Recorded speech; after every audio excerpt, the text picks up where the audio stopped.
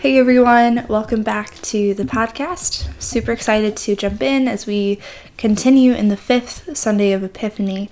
And whether you are still processing this last week or trying to prepare for the next one, I hope that wherever you are listening to this, you'll be able to just take a pause for yourself. Even if you completely zone out, that you have these minutes just to create some space for something outside of the norm, the pace of your week. So we'll jump in here to the text and just kind of continue on our path of what is Epiphany revealing to us. So this week's text comes from Luke 5, verses 1 through 11. It says, "Once while Jesus was standing beside the lake and the crowd was pressing in on him to hear the word of the Lord, he saw 2 boats there at the shore of the lake.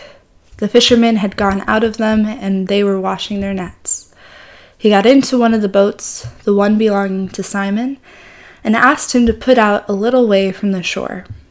Then he sat down and taught the crowds from the boat. When he had finished speaking, he said to Simon, 'Put out into the deep water, and let down your nets for a catch.'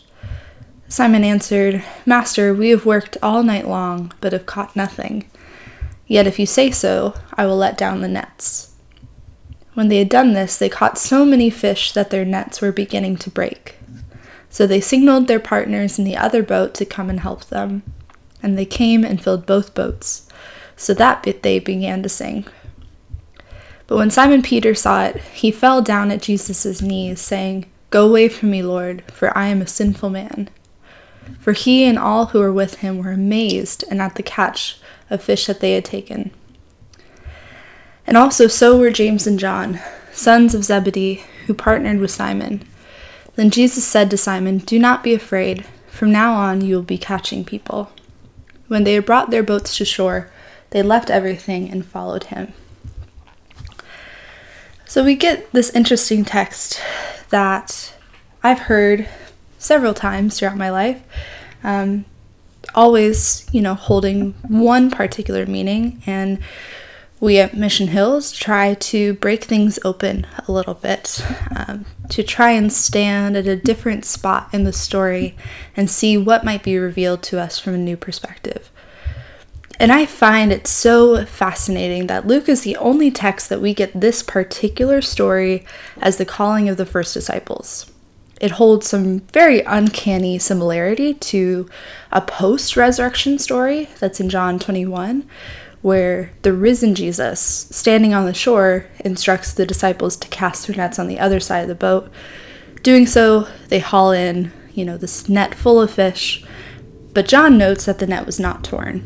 In Luke, when the disciples are first being called, put down these nets, they haul in a great many fish, and the nets break. So we get this interesting parallel, to say the least. And this is just one of many kind of context points to bring in. And I think we've talked a little bit before, especially in last week, from the kind of economic perspective of what's going on in this story. Now, there's a lot more to a day out fishing than simply pushing a boat out to sea or onto the water. The fishing economy here was not free market. The lake and all the fish in it belonged to Caesar, which means that people had to get a license to fish it. The license would have been sold by a local tax collector, who very well could have been Matthew, who will come along quite soon. And fishing wasn't done alone either, meaning that the catch affected several families for the better or for the worst. And most often these groups were related. We get these kind of kinship groups that were fishing out on the lake. James and John, Simon and Andrew, all of these kind of groups. And they get to this point, right? We have this whole kind of roller coaster of a story. First, Jesus is, trying to find a different space because all the people are pressing in on him to hear the word of God. He gets in, he sits down, he teaches everybody. When he finishes, he turns to the fishermen in the boat, asking them to put their boat out into deeper water, instructs them to lower the nets down for a catch. Simon expresses that, we've already tried everything we could overnight, but he does it anyway. And then they come away with so much that they have to actually get help to bring the catch in. Simon Peter has this whole response, saying, "Go away from me, Lord, for I'm a sinful man." And then we get this language around amazement before we get this kind of decree from Jesus saying, "Do not be afraid. From now on, you'll be catching people." And then they leave and they follow him. And this is the story of the first disciples from Luke's perspective. There's a lot going on in here. I'm going to focus particularly on that moment where Simon Peter says, we've tried everything. Because I think we are in such a moment right now where it is very easy to look around and say, we have tried everything. We've been in this place. We've been in a very particular place with pandemic for the last 2 years. We are in a grave place in terms of climate change. And our future is quite unknown. And there are a lot of variables with that. And as much as we hold hope, we also hold, I think, a similar feeling as Simon of this pit of despair, so to say.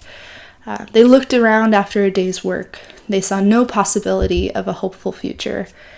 They would have spent a great amount trying to get this license, and then to come away with no catch meant great cost to their families. There are all these very practical needs, as well as this kind of future-oriented momentum that gets going during this story. And so I think it's just interesting to kind of focus in on this moment because I think it's relatable in many ways, even though we see that we don't always have to draw these perfect parallels.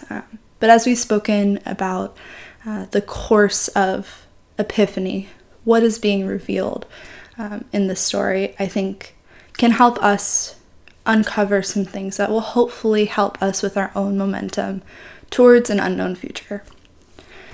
So a professor of mine, Dr. Cody Sanders, brings really interesting language to emotions. And he speaks of the difference between apocalyptic emotions and transimminent emotions. Apocalyptic emotions are that of sadness, anger, and fear.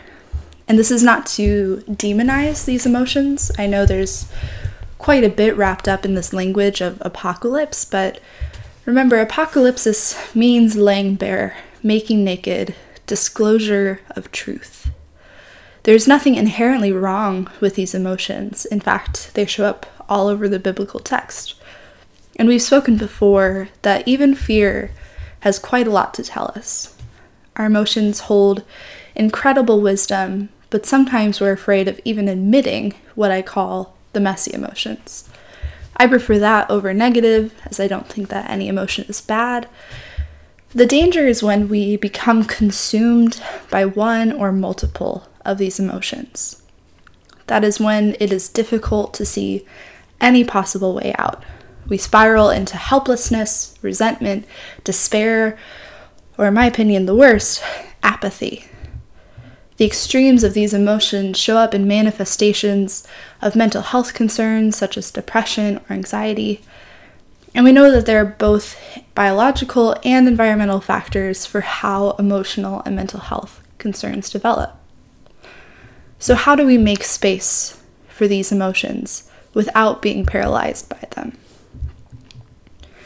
And so the other side of emotions that my professor lifts up is this idea of transimminent emotions. And he makes it very clear that you don't see these emotional experiences as antidotes to the above apocalyptic emotions.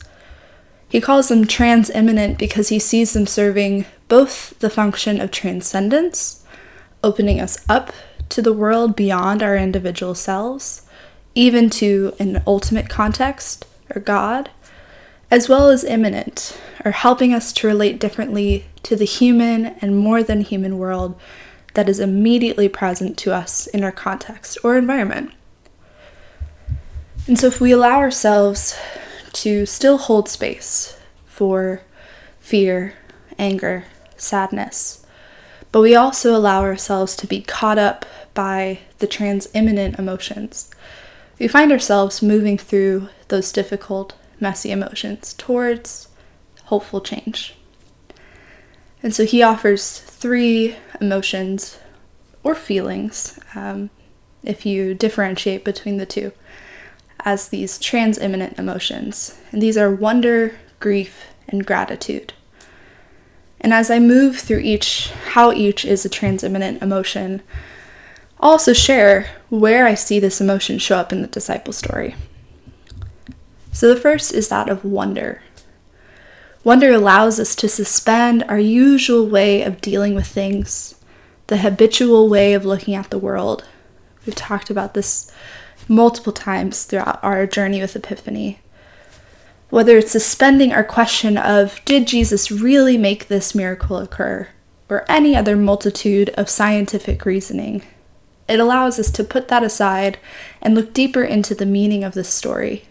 For the disciples, it did the same. Wonder of who this person Jesus was allowed them to move forward into new versions of themselves as well. Wonder keeps us from losing hope. And here's a super simple example, right? Sometimes I get stuck on my Sudoku puzzles, and instead of giving up, I change my tactic. I try to see from a new angle. We've done this perpetually throughout the pandemic. Wonder is kind of this linchpin, right? That holds everything together, that keeps us focused on the what might be. It also lures us into a creative connection to our environment, as Dr. Sanders says. We have found incredible new ways to pivot, to relate to one another, even if they are difficult to adjust to, right? Zoom, while it can be legitimately exhausting, has created connections that will hopefully last far beyond when Zoom is necessary. I think wonder is what we try our best to come back to. And remember, it can exist at the same time as all of these other emotions. And it can exist at the same time as grief. In fact, I think sometimes they are hand in hand. And I can talk for years about grief. That is pretty much where my training now lies. And I'll summarize in saying that even though the disciples left everything, I don't think that means they didn't grieve. In some of the calling of the disciples, we read things like they didn't get to say goodbye to their families or even grab an extra coat. Maybe this is exaggeration, maybe not, but moral of the story, regardless of what they were able to do before they left with Jesus, is that the grief would continue to go with them. And I think that Jesus would encourage them to live into it and express it in probably a healthy way.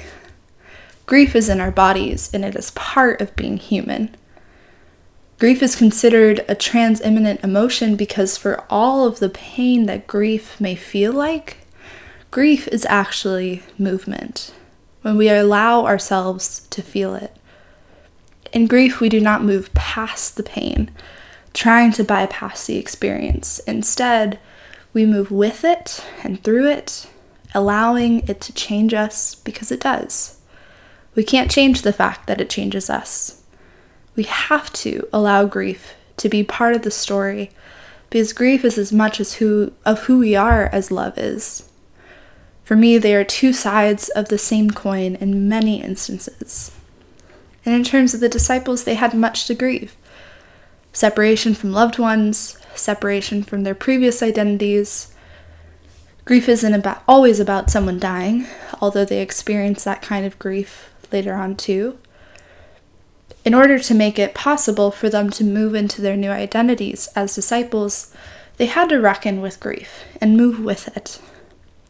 I love that there is plenty of biblical and cultural resource of lament that is incredibly prevalent in the Jewish tradition. In fact, I think many of Jesus' time were maybe better equipped for creating space for grief and seeing God as part of the process, not afraid of it, as sometimes the Western Christian perspective may lead us to believe. I absolutely see grief as a connection, a possible connection point with the divine. Often, if your theology is structured on certain things like God providing a cure or, always answering prayer in a certain way, grief usually forces you to reckon with that too. And I think it often pushes us to a greater, more in-depth, more expansive view of God than maybe we were left with before. So I leave that part with you. But this movement within grief, I think, also makes room for gratitude. Diana Butler Bass says gratitude is an emotional response to the surprise of our very existence. It counters the lack of gratitude, the dissatisfaction ingrained in our economic system that has poured over into our social system. It focuses outwardly and pushes us towards an abundance mindset. I think gratitude is maybe a little more self-explanatory, but I love that idea. The surprise of our very existence is a reminder that we are such a gift to one another, and I think often to ourselves as well. Now let's deal with Simon Peter's reaction, because on the surface, it doesn't necessarily spell out gratitude. Instead, I think, from my perspective, and I could very well be wrong, and I would love to hear other perspectives on how you respond to this part of the story, that Simon Peter might be an example of what it looks like to be consumed by the apocalyptic emotions of anger, fear, sadness. I think his reaction is one of shame, perhaps consumed by that feeling that his fear or doubt had trapped him completely. But I think his actions actually betray him. He still held some glimmer of hope, some glimmer of wonder, since just a few lines before, he listens to Jesus' request to try again, even if he couldn't fully employ wonder in that moment.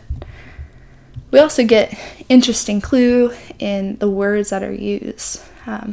This is the first time in Luke's gospel that the word sin, hamartolos, is used. Edward Schweizer notes that hamartolos means missing the mark, not sin as moral failure, but sin perhaps as distance from God. And I wonder if we can consider that when Jesus says to Simon, "Do not be afraid," that he more specifically meant, don't let fear consume you. Especially don't let fear consume you to the point that you can't engage in wonder, in grief, in gratitude, that you can't engage in forward moving motion. Don't let fear consume you and prevent you from engaging in restorative justice. Don't let fear consume you, fill in the blank. So then we get a picture of what it means to leave and follow Jesus.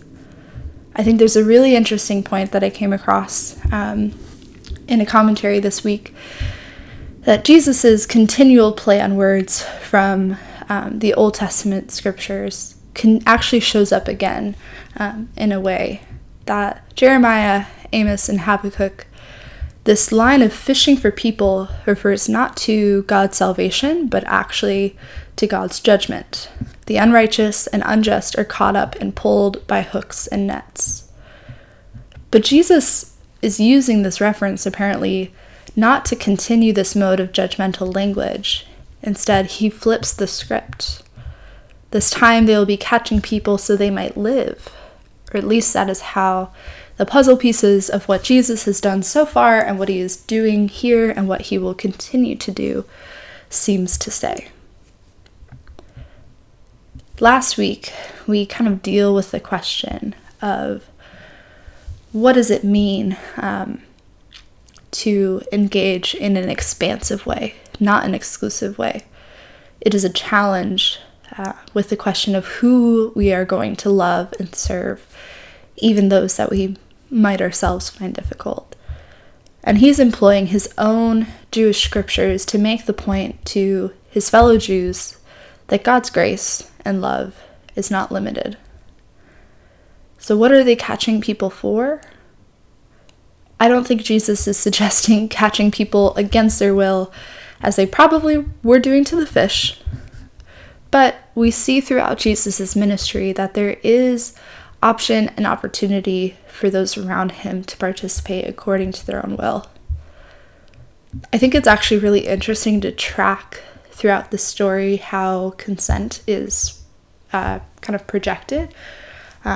Sometimes we get a line that just says Jesus walked into the boat, and then the next line we get Jesus is asking permission if Simon will bring the boat out into water. So I just think that, as an aside, is quite fascinating.